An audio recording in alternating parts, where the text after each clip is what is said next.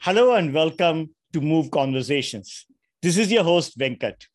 Today, we have as guest Mr. Chris Kosmala. He's a partner at Click and Connect, a consulting company dedicated to optimize business and technology aspects of supply chain operations and logistics the world over. So Chris has worked with shipping lines, ports, logistic providers in Asia, North America, South America, and Europe. And he has applied innovative information technology to improve efficiency of shipping and logistics operations, improve net margin contributions from operations, and to reduce the environmental impacts of the industry. So the theme of our discussion today will be digital transformation of global trade logistics, trends, challenges, and opportunities. We would like to thank our supporters, Priyo Ghosh, Gajanan Shanoy, and M.R. Shankar, and others who posted some of the questions which we are taking up today. Welcome to the show, Chris. Thank you very much, Venkat. Looking forward to this discussion. This will be interesting. Same here.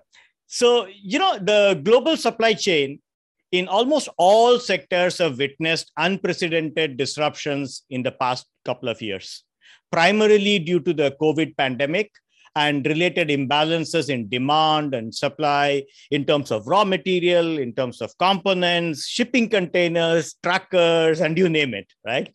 Yes. So to get it started, what's your overall view of the current situation and the likely scenarios for the next 12 months or more? Well, 12 months. That summarizes it. 12 months is interesting. I would say, let's look at the first half of this year, so 2022. Okay. I think what you're looking for is now some sort of a reversal of the just in case ordering, right? Mm-hmm. So if you remember, about a year ago, maybe a little bit earlier than that, if I recall, a managing director for Maersk for North America went out publicly and saying, it's time to abandon just in time because this is just not holding very well, and it's time to start thinking of just in case. Now, this is all great to say from a perspective of the carrier, but that is not such an easy decision for supply chain managers, for people who finance inventories, for people who finance operations in the supply chain, right? Because ordering just in case suddenly means that you have to order more capacity, which may or may not be available. You may need to pay more for this, which you didn't budget for. And, a lot of companies prefer to balance a contract ordering versus spot ordering for that capacity. Right. And the spot ordering is essentially expectation that the upheaval prices going up is temporary and they actually might subside. So either way, I'm hedging, right, by this correct balance between the spot and contract. And therefore, maybe some of them didn't listen, but the ones who listen and follow up the just in case, well, we find a lot of companies now in Europe and North America which are struggling with too much inventory. Why? Well, because instead of this inventory arriving in a trickle, slightly larger per packet, but trickle, now suddenly is arriving essentially in big bunches. Right. And it's arriving late. So suddenly I might not be able to sell it. I might not be able to warehouse it. What am I going to do with this? Either I dump it on the market, losing tremendous amount of money, or I keep it, also losing tremendous amount of money because I'm tying up operating capital in inventory. So you will see this probably unwinding right now. But for the unwinding, what needs to happen is we need stability because supply chain managers like stability. And obviously the congestions in ports, that will take another probably 4 or 5 months to unwind. Sure. Congestions on the road, well, that's related to the availability of trailers, for instance, but it's also availability of the drivers. So it's not that easy. So maybe that is a 12-month process, right, before we unwind this. Railways, well, it depends on which economy. That's always a black horse. And of course, the ongoing management of the pandemic, that is still difficult to ascertain essentially how much delays that could introduce into the supply chains, right? Right. Obviously, we know in China it's all about zero COVID, like no cases. So therefore, they shut down everything very quickly. One case, right. And suddenly you might have a whole city or whole port affected. Some economies do it half-half, and some of them are completely open, like for instance UK. Right. So as long as we don't have stability and the understanding of essentially what country will do if the number of cases increases, we will have a little bit of upheaval. But let's say that will be fixed over the next 6 months, right? A number of cases, the very serious tragic cases, that's just dropping. Vaccinations are now available worldwide pretty much. And companies actually now know better, the ones who are responsible for execution of the supply chain, the transporters, the logistics warehouses, and so on. They know better how to operate when the workforce calls in unexpectedly. Right. I'm sick, right? Or no, I cannot work today because I'm afraid there is a lockdown in my area and so on. So that's a 6 months.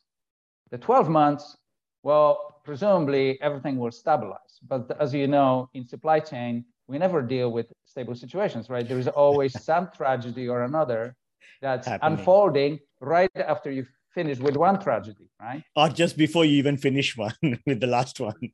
Yeah. So here you have a big impact of the invasion of Ukraine, right? The attack on Ukraine severed practically or cut into half a big supply chains that are flowing over railway and road from China into Europe. Okay. Right. And they will not be able to travel to Belarus. They are not traveling through Ukraine. Everything is suddenly affected. So now European supply chain managers are probably looking at it and saying, "Oh my God, I barely finished with COVID, and now this, right?" Yeah. So that means switching from contracts that were on rail, switching to ocean, considering air. Now, okay, so the costs are predictable? Well, they are not, right? Because suddenly airspace over Russia has been closed, over Ukraine has been closed. So now you have to fly longer routes. Longer route, yeah. So therefore the cost per unit increases, and therefore your logistics cost that you presumably had kind of budgeted for, let's say, for air, well, that's going to be affected, right? Well, then you're going to ocean, and the ocean has its own series of problems related to ports, terminals, and the shipping lines capacity.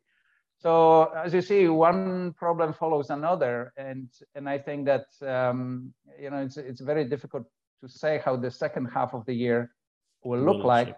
However, we probably will not be dealing with a lot of the pandemic-related issues, and we'll be looking at unwinding of the big just-in-case inventory strategies to kind of slowly return to just-in-time. Great, that's good. So let's come to the core theme that we had set out for today's discussion. You have done so many of these digital transformation projects. The question we have is, how many of them are truly end-to-end process management, or many of them are still like kind of standalone or silo solutions? Well, supply chain is a very long end-to-end process, right? I mean, what is the end and what is the other end? If you think about this, okay, there is a source to order, order to pay, and then the part of that follows, which is the settlements and reconciliation. So if you look at this, there are a lot of companies try to do end-to-end implementations. Mm-hmm. However, eventually, for the purpose of managing them, right, from the point of inception of the project to completion of the project, they separate them into smaller blocks. Right.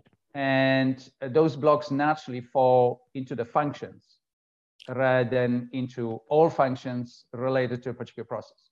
Mm-hmm. So you might look at, let's say, revamp of logistics processes related to sourcing capacity planning and ordering, okay, rather than supply chain, which now includes warehouse optimization, the inventory optimization, sitting in those warehouses, the specific loads that you will be sending across these lines that you purchase. So, you know, naturally, it is a big project just to revamp logistics. Now, when you think about those all other things, which consist, I mean, they link essentially the sourcing part and the distribution part. It is you will not see these kind of projects, realistically speaking, right? I mean, their cost is huge. The impact on a company, on an enterprise implementing this is huge. The providers have to adjust. So naturally, we can talk about end to end, but it's usually the smaller end to a smaller end within the larger process. Right. So that's interesting. So let's take a step back and start with, you know, the things that help us gather a lot of rich data, the sensors, the tracking devices, and, you know, which often in common parlance are collectively called the IoT devices, Internet of Things devices, and so on. How extensive is their use in global logistics today, or global trade logistics, which you are, and our audience are? And are they in their introduction phase? Are they in their growth phase? You know, give us some cases that you've seen and where they are. Okay, that's a good point. So IoTs. You know, listen, I mean, the big issue that decides whether you're gonna use IoTs is the cost. Right. And, you know, I still remember dealing with supply chain managers who are essentially, you know, complaining about the cost of RFID tag being at $2. Now it's at 2 cents. You know, we can talk about broad reach and broad deployment.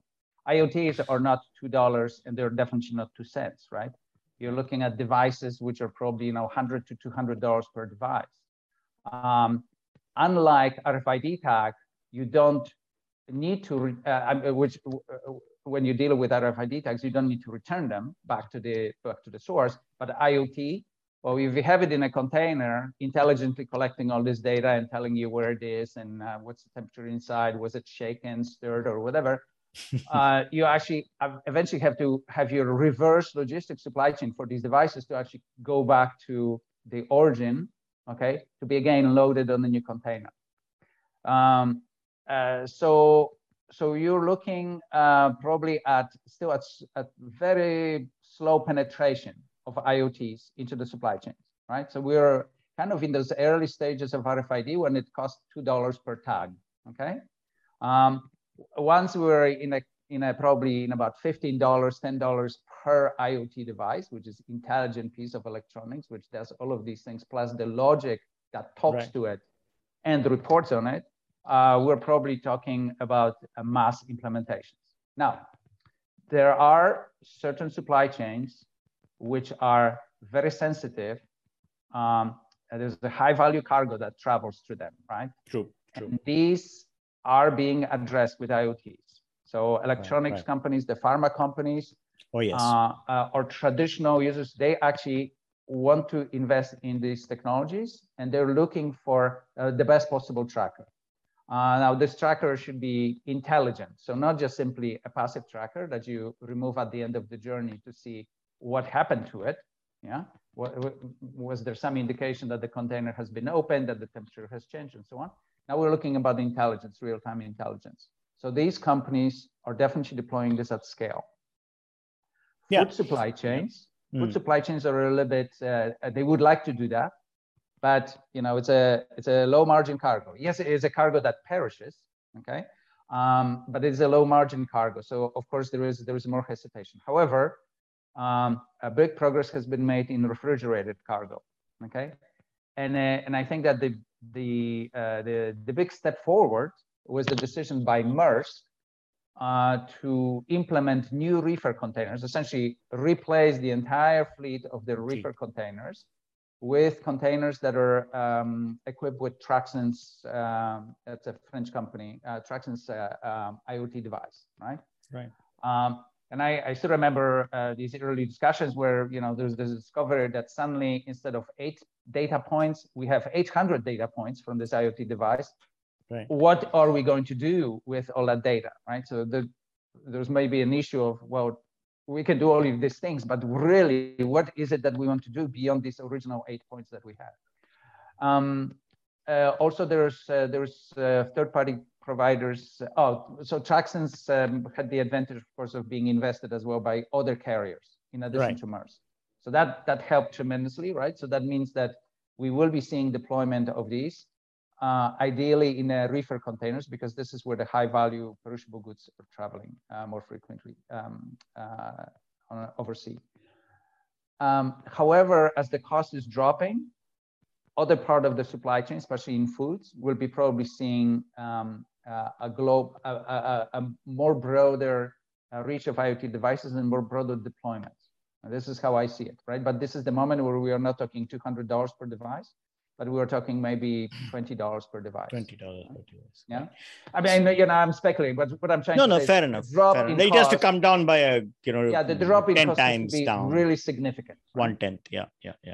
So you mentioned data points. So that brings up a specific follow-up question, which we have from Mr. Shankar, who heads it up for one of the European MNCs, and he's based out of Europe. So he had a specific question. Is there a data point available via IoT devices to give scope 3 CO2 footprint by region? And that's a very specific question. Yes. So yes. Okay. Now, I think that every case of the implementation should be driven by the understanding of what it is that I want to achieve, okay, at what level of granularity. Right. So let's say if you know that each one of your container is, let's say, relates to consumption of X, of the fuels, energy, and emits Y in terms of quantity of specific chemicals, I would say, is it really important to you, or would you actually like to know at the more general, at the higher level, how much is your supply chain consuming in terms of energy and how much is emitting? So maybe rather than dealing each individual journey of each individual container, if you're sending 100 containers a week, there's a lot of tracking over here. Maybe you should be interested about knowing what ship does it go on. So that way you can grab the emissions characteristics of that ship, use it in your calculations. For trucks, well, rather than individual truck that travels with your container, well, maybe you would like to just grab the emission standards, okay, which is the maximum allowable in the particular country or in a particular state where your container will be traversing on the truck, and just use that value rather than knowing that you managed to improve this value by 10%, right? Because the tracker had a more efficient tractor, the cab that actually sits in front of the container, right? Right. So granularity and the cost of really tracking this at such a detailed level, that has to be really justified by the specific case, a specific concern.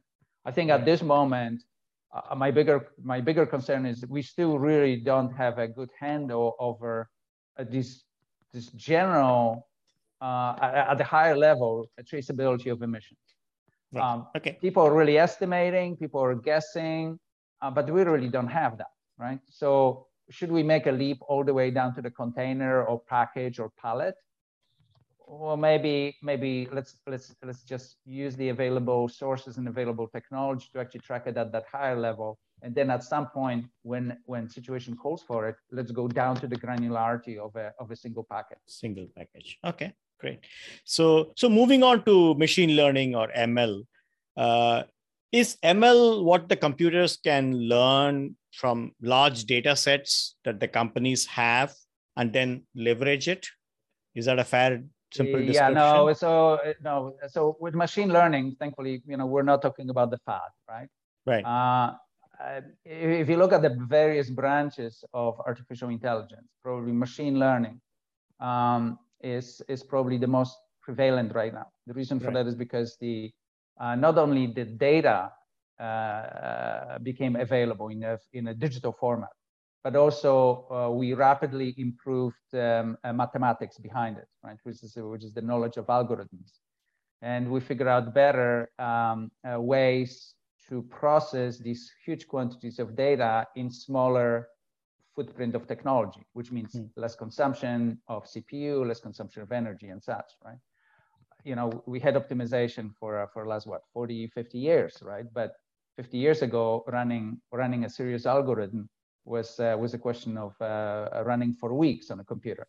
That is not a question of running for a few minutes right now on a computing technology that we have available today to the masses. I'm not talking about the supercomputers. Right.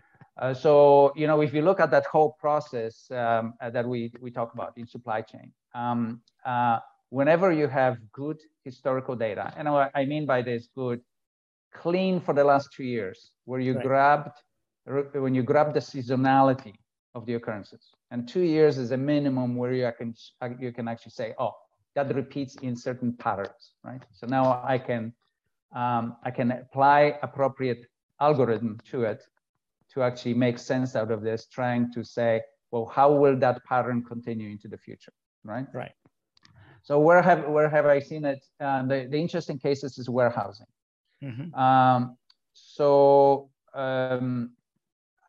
I recall there was a customer is a big supplier of industrial components. It's about like 3 million SKUs, and they also run inventory. So it's a B2B, right? It's a wholesaler, if you will. But they run inventories for a number of their customers. Okay, and inventories in this industrial equipment really means space. So how they use machine learning is they use it to predict, essentially from the past history, predict the space requirements of the warehouses, okay, and also location of these warehouses, okay, because their customer base is pretty stable, and their expectations of this company running inventory as a third party for them is quite stable. They are able, with quite high certainty, predict essentially where the warehouses need to be geographically located, and how much capacity they need. And that is actually helpful specifically now, because instead of building the warehouses, you can actually rent capacity, right? From somebody else on a as you needed basis. So here you have a warehouse as a service, just like we have software as a service. And these prices could get lower or higher depending on how much and how long do you need that space for, right? So when you think about WeWork, it's all about estimating workforce needs, right? But here we have specific to warehousing. And applying machine learning allow them to, from memory, I think they save between 10 and 15% of costs related to the warehousing space. So they either avoided building a warehouse and decided to rent from somebody else because of the capacity calculations, or build a warehouse of certain proportions, okay, which will allow them to utilize that space better and sublease it then later to somebody else, because, you know, the predictive algorithm was saying you probably will fill up at most this warehouse to 70% if you build it to that space. Okay, and you know, we're talking weight, space, and in a cubic size, and therefore 30% will forever remain empty. So you can do actually something with it, right? So the opportunity to make additional money on your investment, okay, which is the opportunity cost calculation, right? It's suddenly improved, right? Because of this, they didn't have that knowledge before. The other space where you will see it, it's in ports and terminals. So it's a yard space demand. Just not to make it too complicated, but every terminal makes a specific agreement with a specific carrier, which lasts between 6 months and 12 months. There is a minimum quantity that is required per every call, okay, that the shipper, the carrier will discharge and will pick, right? Correct. What the terminals are doing is essentially they're using machine learning. So I know of 2 terminals which are using machine learning to essentially predict better, Mm-hmm. okay, how much above the minimum volume the carrier will be actually bringing. Okay. Okay. So therefore, you're better prepared, because what they did then use they linked it up with another interesting technology, which is robotic process automation. Mm-hmm. When they saw that the prediction was that the yard would be overflowing, the RPA was launching a workflow to the customer service, which Mm-hmm. would then call customers to incentivize them to pick up their containers earlier. Okay. Right. Makes sense. Now, this is not by giving them $100 and saying, if you come earlier, I will give you $100. But it was more like, if you wait additional 48 hours or 72 hours, our yard will be actually more congested. And therefore, your tracker, rather than spending 8 minutes inside the container terminal and maybe 40 minutes waiting, will be spending 3 hours waiting and maybe 45 minutes inside the container terminal, right? So here's your choice, right? Do you really want to suffer, or would you like to react quicker? Now that's a very intelligent use of machine learning and RPA together, right? Right. In the whole Wonderful. process. Right. So two good examples, right? Because they relate to big issues that we have today, which is a shortage of warehousing spaces, especially in North America, and obviously a huge overload in ports, right? Where the dwell time for the containers has increased dramatically because shippers are unable to evacuate their containers quickly, therefore not leaving room for the empties, which need to be evacuated loaded onto the ship and so on. So two big issues, and machine learning fits that problem perfectly. That's great. So we covered warehousing, we covered port and terminal, and they do have a similarity in terms of space and the space usage and predictions, and then moving the goods in and out and so on. And that took us already half an hour. That's fine. So, but the other part was like, what's happening on ships and shipping, as well as container transport. Any interesting projects that you would like to highlight?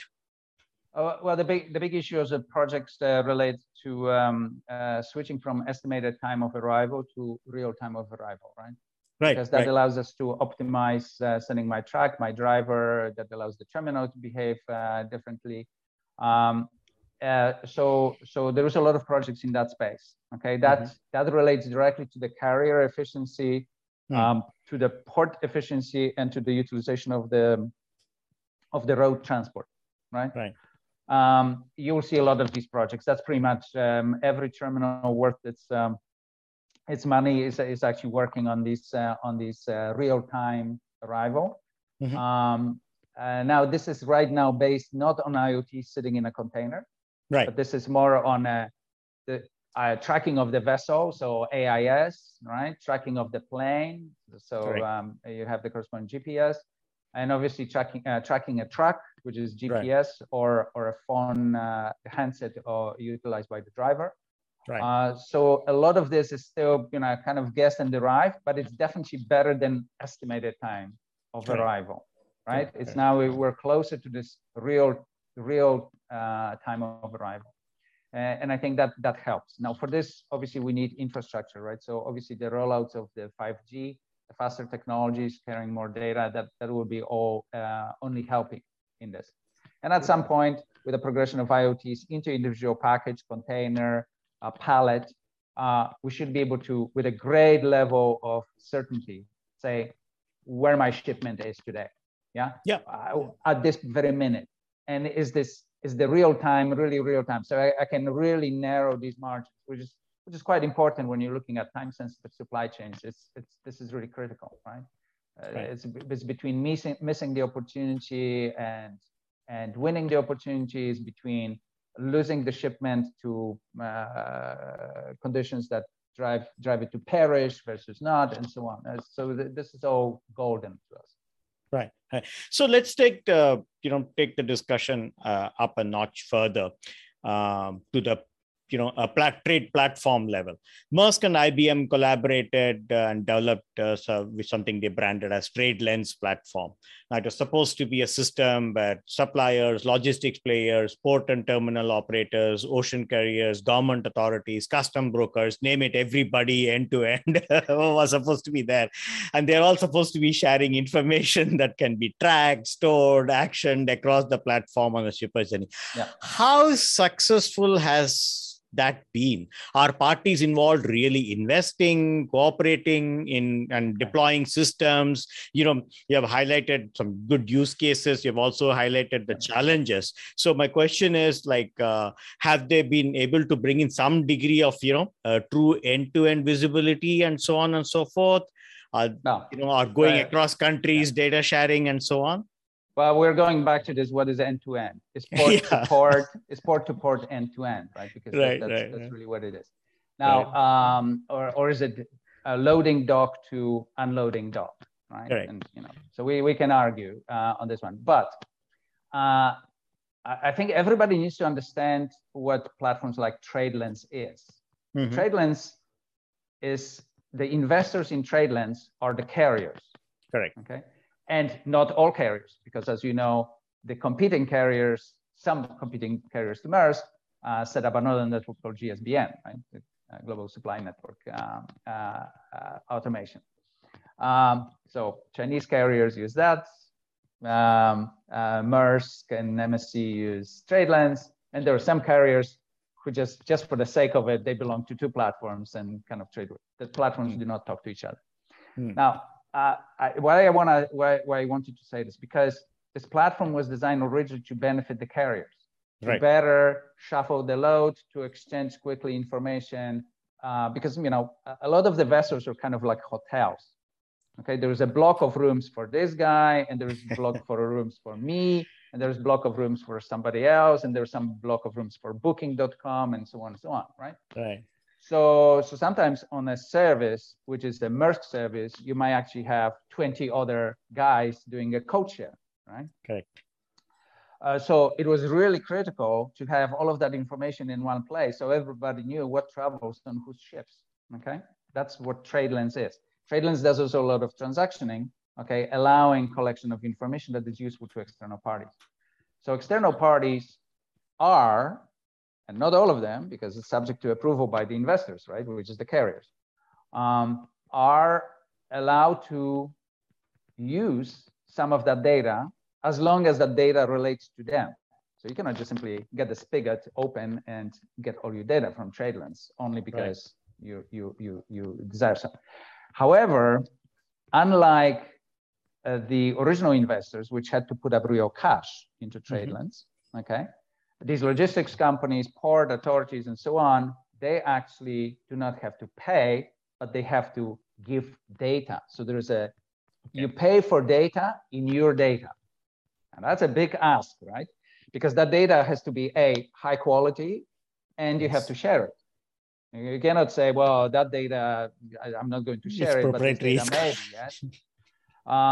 So obviously, while this is benefiting at this moment the carriers, the other parties know only the extent to which the carriers consider it's applicable to them. So let's say, port of X, port of, let's not mention any cities, just so there is no bias here. But port of X would like to know all incoming ships coming to that port, knowing their load and knowing their time of departure from the last port before it hits this port, right? So we say, okay, no problem. Now TradeLens would say, yeah, no problem. Give me your port utilization data in exchange. And I will sort through my data and find out all of the ships that are leaving particular source, and they have the next port as your port. Okay, so you will have total visibility of all ships coming to you. Okay. These ships have to belong, of course, or they have to be registered inside TradeLens, right? Correct. So therefore, what I'm trying to say is, if you have Costco ships coming to you, let's say, well, then tough luck. Now you have to either belong to GSBN and also, pay for that privilege, and combine the data yourself, okay, which is a big ask for a lot of smaller ports, or just deal, let's say, with 70% or 60% of your traffic, which is what's coming through TradeLens, right? So here, I would say we're probably progressing to the next level of that implementation, but at this moment, that's what it is, right? So it facilitates better collaboration between the carriers, right? Which is already important. Right? Okay. So we have visibility. We know that containers were rolled, for instance, which means instead of traveling on ship XYZ, they were rolled on another ship, and they may be here not in 3 days, but 30 days, but they will be in 26 days. So that all of that helps, and obviously all of that increases efficiency in the supply chain. Correct. However, for this to be really tremendously valuable, all parties on land have to participate in it. Okay. Everybody has to have some data and contribute that data to TradeLens. So at some point, TradeLens actually becomes this huge database of enormous amounts of data. And as you know, supply chain is hugely fragmented. Even logistics provider who are somehow related to the carrier, the customs, the trucking companies, the rail companies, they are fragmented. The freight forwarders, we have thousands of those, right? Related to any particular shipment and any particular port. So to bring all of these people into, all of these companies into TradeLens, that's probably a big ask. So I would say for the time being, we'll be doing with this partial usefulness, okay? But it's already better than what we had before, which is essentially nobody talking to anybody and no single place where you could actually even source the data from. Good. So a little while ago, you briefly mentioned robotics process automation or RPA, and beyond deploying robots, there needs to be process reengineering and change management, right? Are there some good case studies on how some of these things have been deployed, especially at the man-machine interface and so on and so forth? What are the implementation challenges? Have there been some good productivity gains? Yeah, so robotic process automation, as long as it's properly implemented and as long as it's in a process that it's very, very costly, they are very useful. If the algorithms used in the implementation as actually the self-learning algorithms, they actually improve the efficiency as we go along. So ports are probably very, very good examples. So the implementation that you will see, like Port of Melbourne, one of the terminals in Singapore, it's the vessel transaction. So it's essentially vessel invoicing, right? You know what the vessel used in terms of port services, and at the end of the call, you would like to send them the bill. All of that essentially consists of a lot of checking a lot of the boxes on paper today, and somebody verifying that the invoice is correct and that is going to the carrier or to the owner of the vessel. And obviously, you would like to avoid the disputes, which usually come out of somebody calling you back saying, I was invoiced for this and I never used it. Yeah. With robotic process automation, these ports essentially are reducing significantly the cost of both selecting the services that need to be invoiced and also resolution of the complaints or questions, because it's essentially done by the robot as well, right? So you send the information saying, I don't agree with this line, and the robot is able to respond saying, we charge you for this, and maybe provide source documentation and attach the PDF saying, hey, here it is, and by the way, it has your signature on it. So that's what Singapore and Melbourne have done. And I would say inside the process that you manage to automate with robots, they've seen a 50% drop in cost of operating that process. Okay. Obviously, the longer the process, the more intelligence you have to put into the algorithm. And the complexity of building it probably increases to the point that it costs way much than what you're going to make from it. Okay. The second big issue about RPA is, it has a huge impact on headcount. Because really, we're saying instead of people shuffling the papers, now we have a robot shuffling the papers. And that's a big thing. If you don't have a clear idea where you're going to put people who used to check the checkboxes, okay, because it's not that easy to reallocate person to another task, then the chances are that the extent of the implementation is going to really shrink and be very small, right?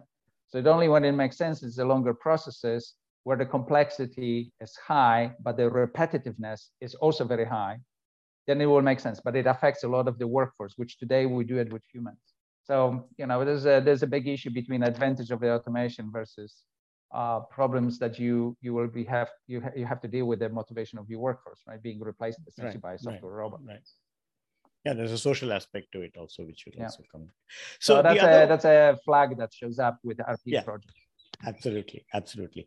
So another technology that has been often talked about is digital twin implementation. So have there been some good, interesting digital twin implementation in global supply chain? Because GE and others talked about it in medical devices, in jet engines and things like that, and power plants. But how has it been in a complicated supply chain logistics? Listen, it's for digital to completely represent a supply chain, which consists of a lot of moving parts, with digital twin or digital representation. It is very, very costly. I agree. Okay? There's a lot of things that you have to put, and then to calibrate this and to actually see how it's learning, it's a big challenge. That's a big commitment. Absolutely. So unfortunately, I cannot talk. I know of some pilot projects, but I cannot talk about projects that essentially were completely successfully implemented to give digital representation of the supply chain. Now, what you will see is that first phase. So there is a lot of simulation. Okay. Now, what that simulation is essentially in digital twin is that I, the human, interrogate the twin, saying, based on a history of everything what you learn about my orders, my services, the stuff that I deliver, the people that I needed for it, what would happen if that happened? How the trend may potentially change, how the line actually may be up or down. So you'll see that. However, the digital twin promise is not you interrogating data, asking machine to essentially run it faster. Right. It's essentially the algorithm who's sitting there and interrogates itself. So you think about Google supercomputer playing a game of Go, rather than looking at all history of all previous games and learning from that, the second version essentially said, well, what if I played like this? It was never played like this before, but I have all this processing power here. I'm just going to go at it, right? So instead of playing, let's say, 20 million combinations of how to play Go, I'm going to play 20 billion combinations, some of this never heard of before. That's the reason why the second version of the computer managed to defeat the first version of the computer 5-0. Right? While the first version struggled against human player and managed to only win 5-3, I think, or something like that. Right. So that's what it is. That's a digital twin, where the machine is actually thinking and rethinking and playing against itself. In supply chain, as you know, that is incredibly difficult because it's very difficult to imagine, even for the machine, of what could potentially happen. Here is a war. Here is a declaration of nuclear weapons moving into adjacent country. Well, how do you evaluate all of that? It's, I probably say, okay, machine, please rest. I'll humanely look at this and saying, okay, what could potentially happen, right? So digital twin still in a stage of being desired, right? Okay, but probably for as long as we have these upheavals, it's probably going to be used in a limited space. So digital twin for imagining warehouse space, digital twin to imagine port capacity and operational effectiveness, terminal, railway, and so on. So, this very distinct pieces, but probably not the whole supply chain. Okay, awesome. That's interesting and makes sense rather than some of the big bang projects goes, attack certain issues head on first. So the next technology we wanted to talk to you about is blockchain implementation. How has that gone in global trade and logistics. So have there been good supply, logistics? Well, We have heard about the country of origin, date of shipment, delivery, things like that. But beyond that. Well, TradeLens was a good implementation of blockchain, right? So here you have it. Yeah. Food. The sourcing, right? So source assurance and then journey assurance. It is actually quite valuable. So a lot of pharmaceutical companies implemented blockchain for this. Right. The examples outside of pharmaceuticals, there is a Unilever, right, which has a blockchain for the tea. Right. So tea source and origin, and then of course what happened to it during the journey, right? So that's all assured by blockchain.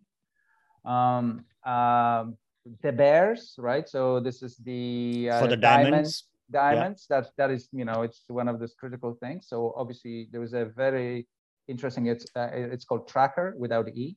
That system that is also based on blockchain. Walmart has blockchain projects a lot around the sourcing, the truth of source, and so on. Right.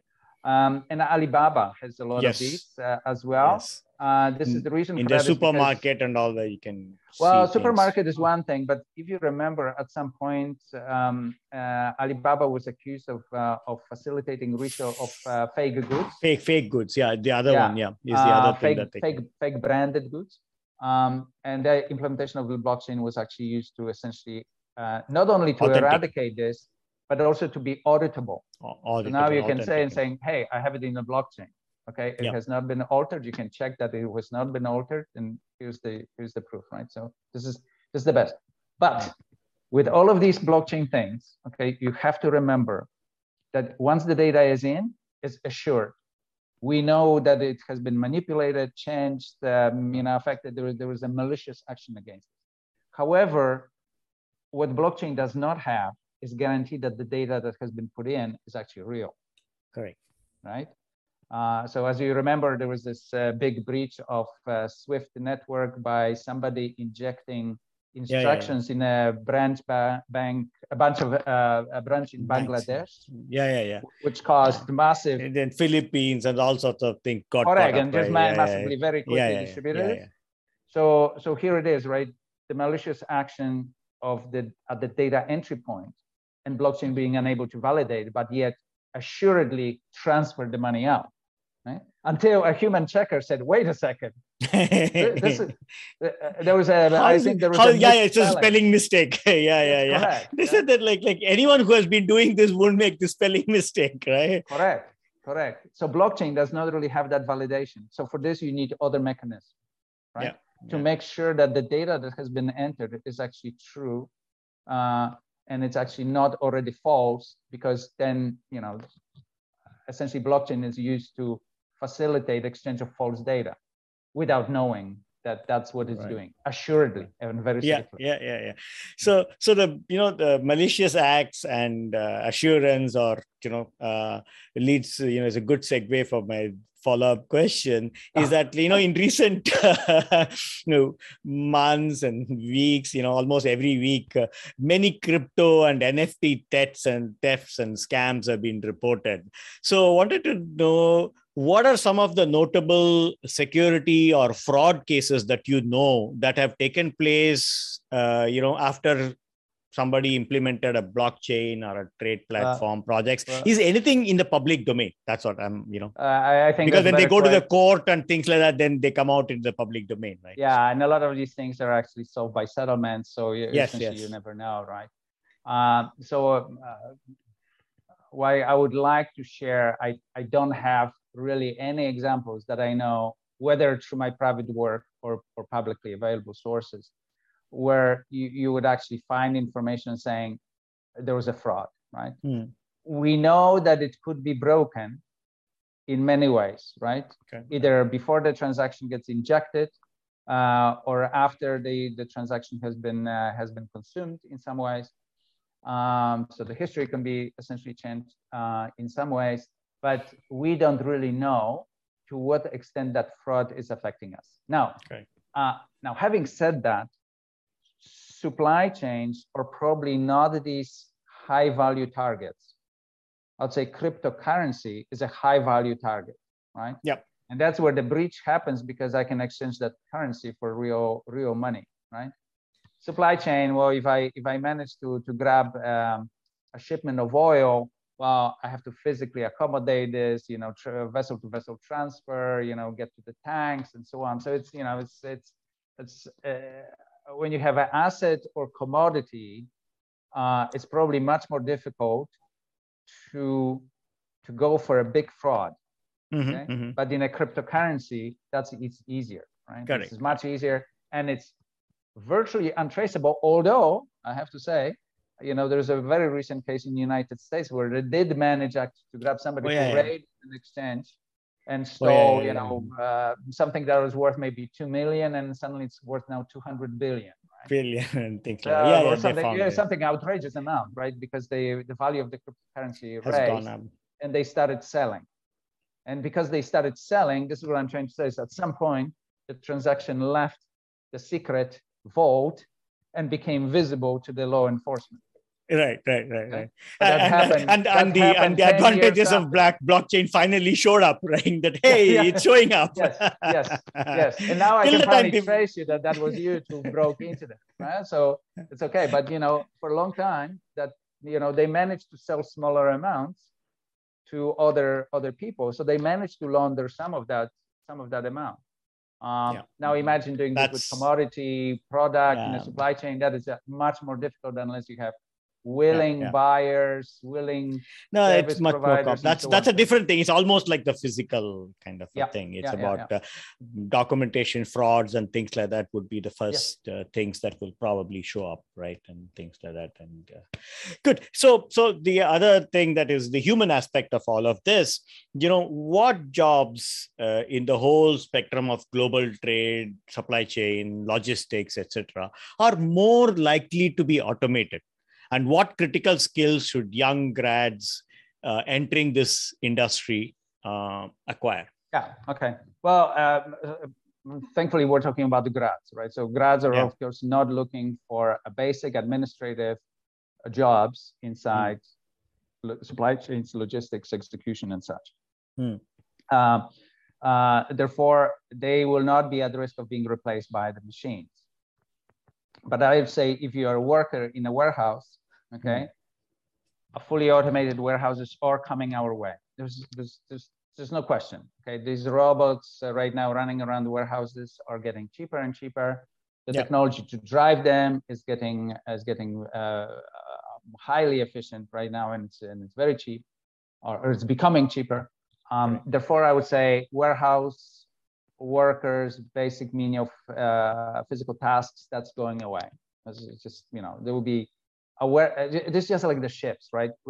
A big container ship, we used to operate with 25 people. Now you go on a ship that it's 3 times the size of the ship that was big, and you have 7 people. Okay.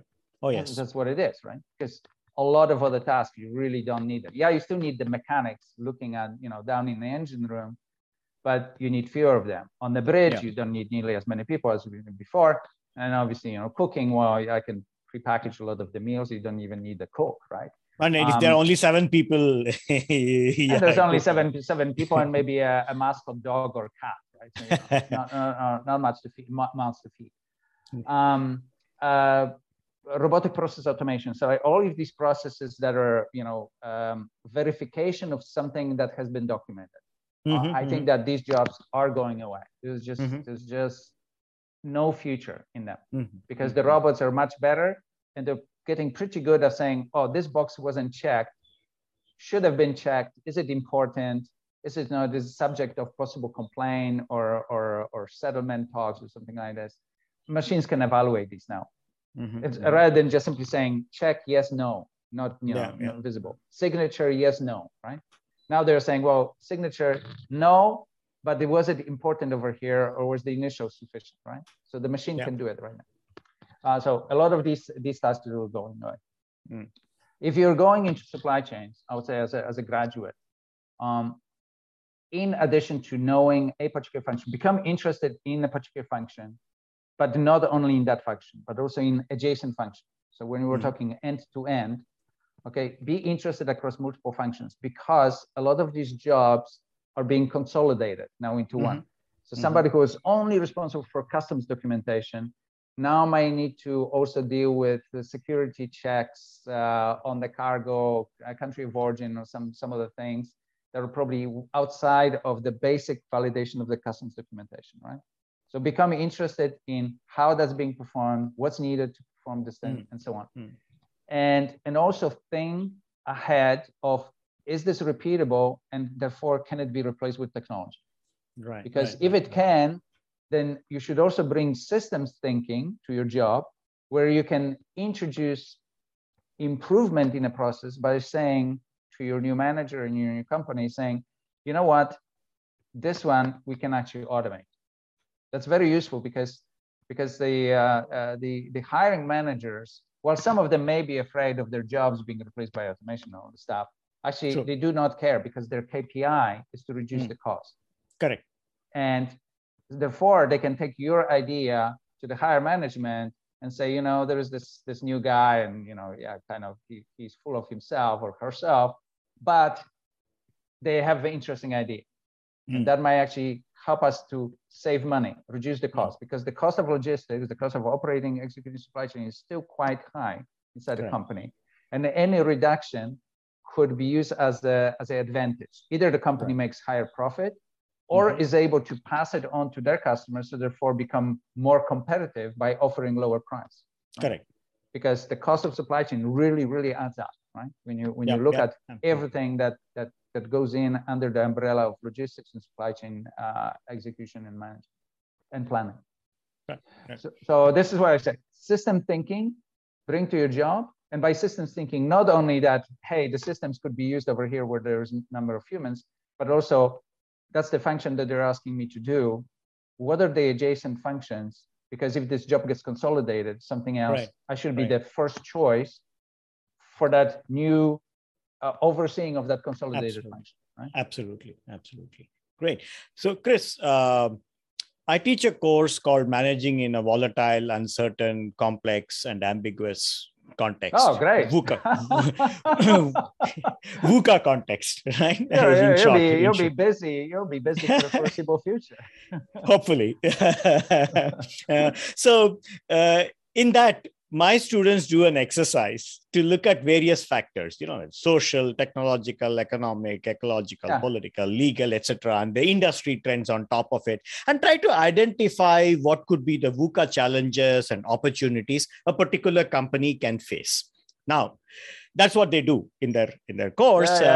But my question is going to be that if an AI system starts scanning news, information, picks up important data, economic indicators, legal restrictions, travel restriction, outbreak of disease, right? The whole thing, and starts doing predictions, some convertible actions, insights, maybe prescriptive, suggestions, and so on.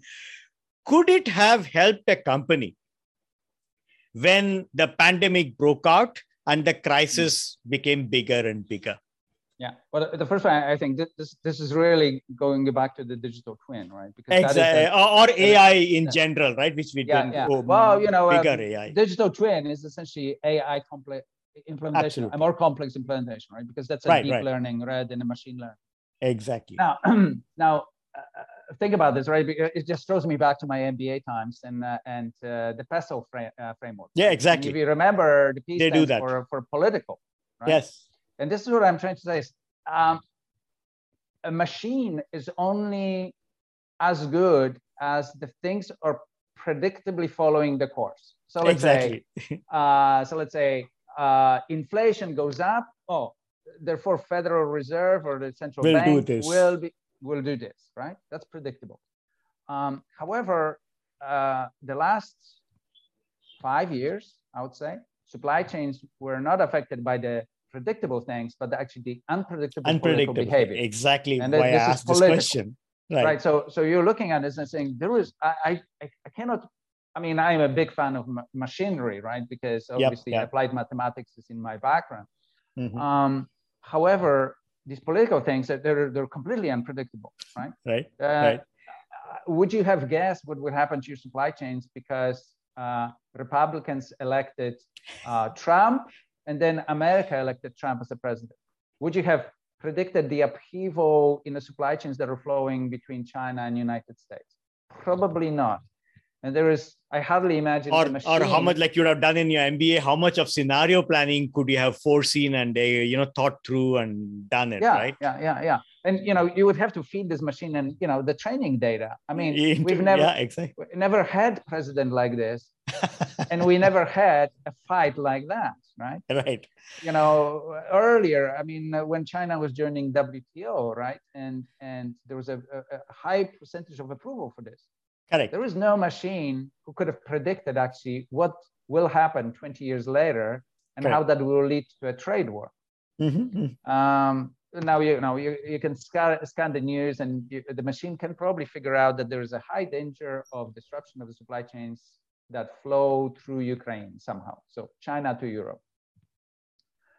But would it actually derive sufficient information to say, well, Belarus is a close supporter of Russia, and they will block also the access. Therefore, the alternative routes through Poland to the EU border. Is that feasible? Right. Probably not. Right. So you really need human in the process, which either guides the AI. Or at some point just says, okay, I have enough of this guiding and training. I will just do it myself, right? With my own brains and my own understanding of the event. And our understanding of the events may not be even much better than the machine, right? Our chance of error maybe is 50%, just like the machine will err. But at least here we can blame specific person for a specific decision. I would say it's very difficult to trace the chain of responsibility back to the machine and saying, machine told me that. Therefore, that is very difficult to explain to the CFO, to the shareholders of the company, saying, well, the machine told me this, and therefore we made a decision like that. So I would say that all of these analysis and your course should really not. I mean, the technology will be making progress, but I would say AI.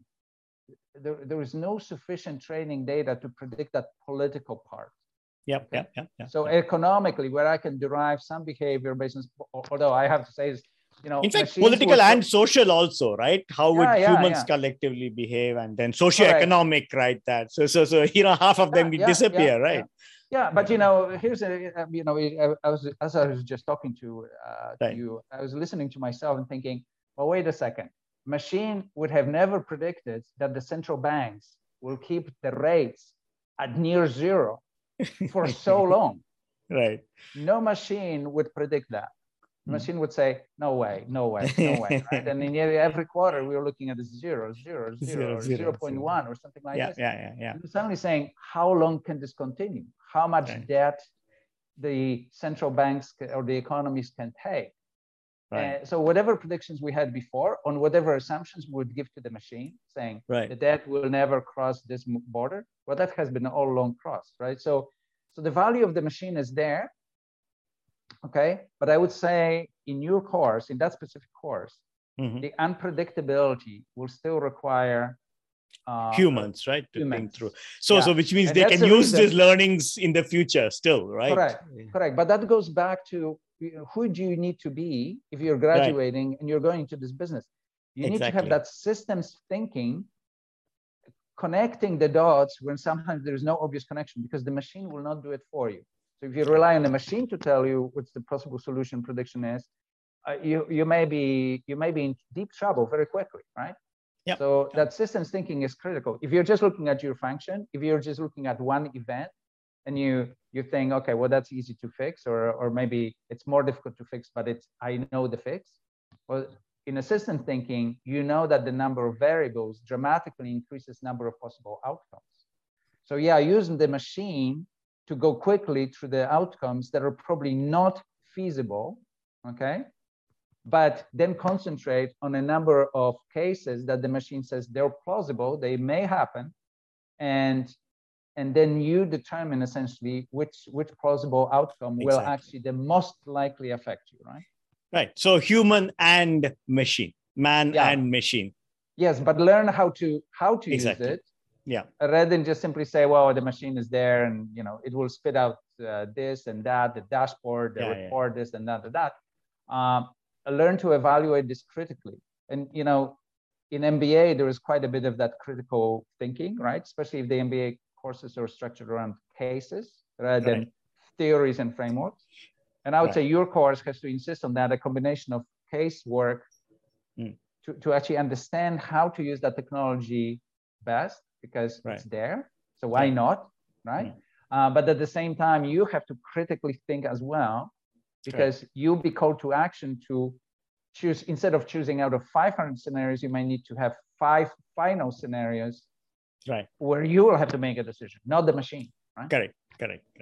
Fascinating discussion, Chris. Thanks a lot. I could go on, and you're full of information and real life experiences in this. Thanks for sharing with us.